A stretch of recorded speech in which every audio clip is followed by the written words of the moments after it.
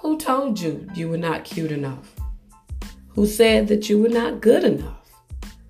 Who said that you did not qualify to do what God has called you to do? On what authority did they have the right to tell you this? Better yet, why did you believe them?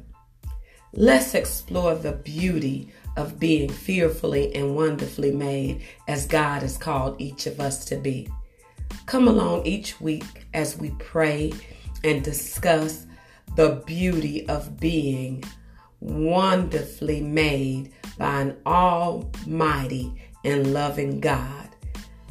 Come and share this journey of self-discovery. I'll talk with you soon. God bless.